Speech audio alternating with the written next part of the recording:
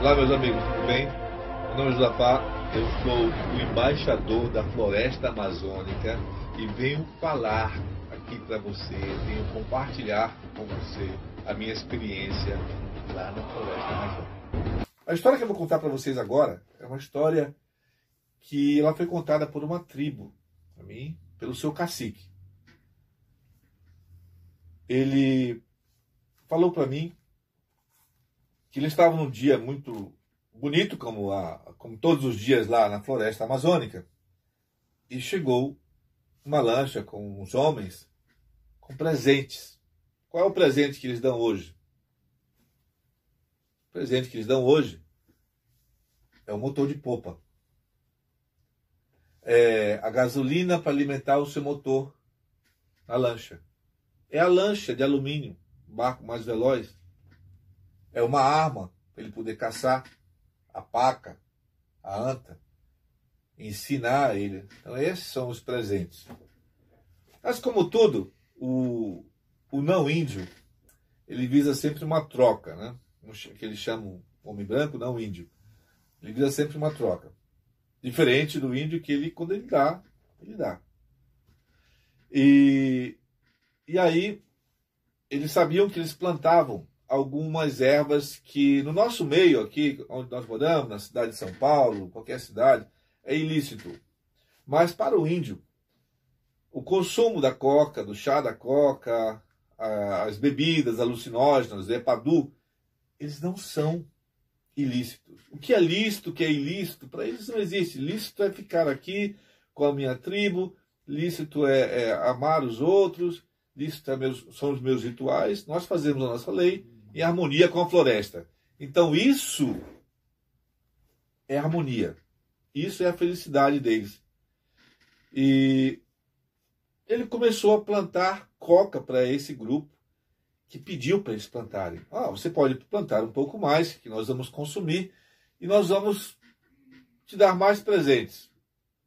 Por que não? Se eu já planto para mim, vou plantar um pouco mais para vocês também, porque eles são uns caras bacanas, são legal. Eles começaram a plantar, até que um belo dia a Polícia Federal notou isso, chegou lá, falou com o cacique que eles não poderiam, porque era ilícito, explicou para eles que não poderiam.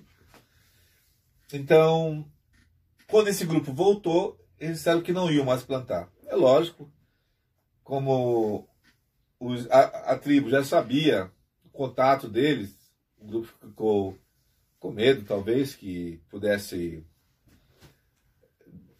difundir isso para outras pessoas, e ameaçaram dizimar toda a tribo, igual a história que vocês leem aí, nossos antepassados.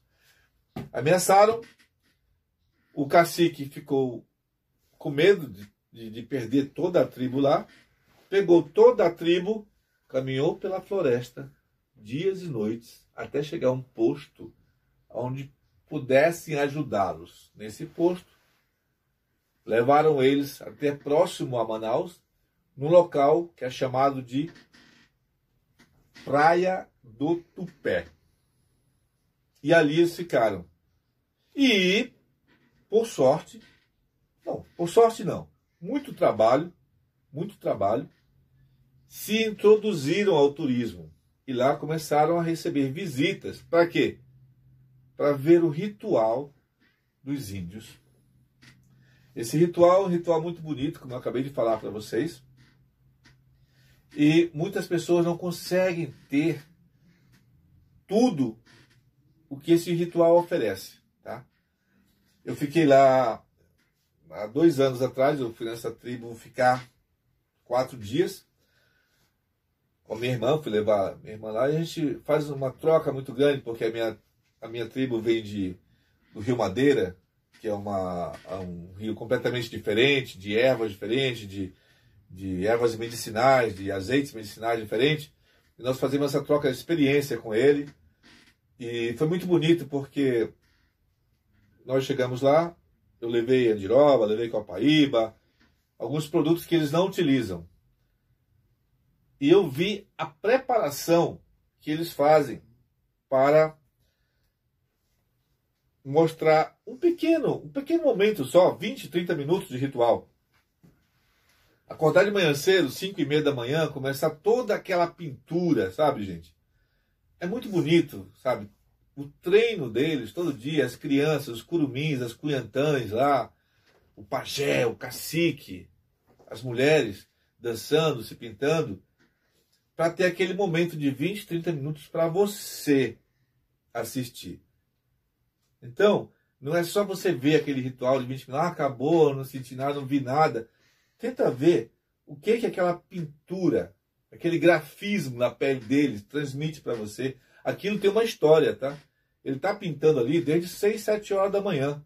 Acorda muito cedo para fazer aquele espetáculo para você, que é o mesmo espetáculo que ele faz e faz gratuitamente para os amigos que visitam na tribo deles lá na Cabeça do Cachorro, que é a sua tribo original.